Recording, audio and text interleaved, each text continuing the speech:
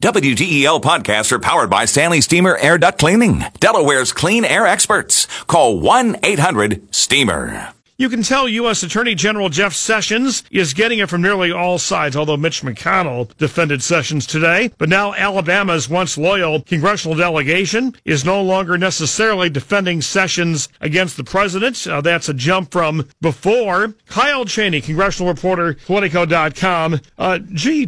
Sessions ought to really feel beleaguered. He's getting it, of course, he always got it from liberals and progressives. Yeah. He gets it from the president, and now he gets it from his own congressional delegation, or more accurately, they're just not defending him, not saying much of anything? That's what it is. They've gone totally dark on him, and these are the people that Jeff Sessions needs to have his back when the president's coming down on him, when the president's allies are coming down on him.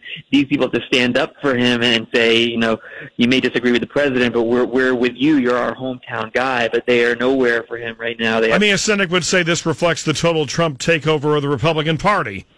Politically, that's really what we're hearing, is that Republicans down there say, look, the president shows that he can throw his weight around in Alabama primaries, and so why cross him if we don't have to? Despite the defeat of Roy Moore. Yes, and that's true. But he did help Martha Roby, who was considered to be endangered in her primary, come across the finish line. He's helped in other southern primaries, too.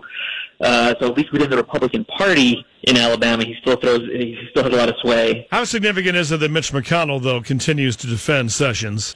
That's probably the most noteworthy development here, that it's going to be hard for other people to come out now and say he needs to go if the leader of the Senate Republicans, who would have to confirm a successor, is saying he should stay where he is. Well, you could argue, the ultimate institutionalist is Mitch McConnell, and he foresees the choppy waters ahead if Sessions suddenly got out, either terminated or resignation.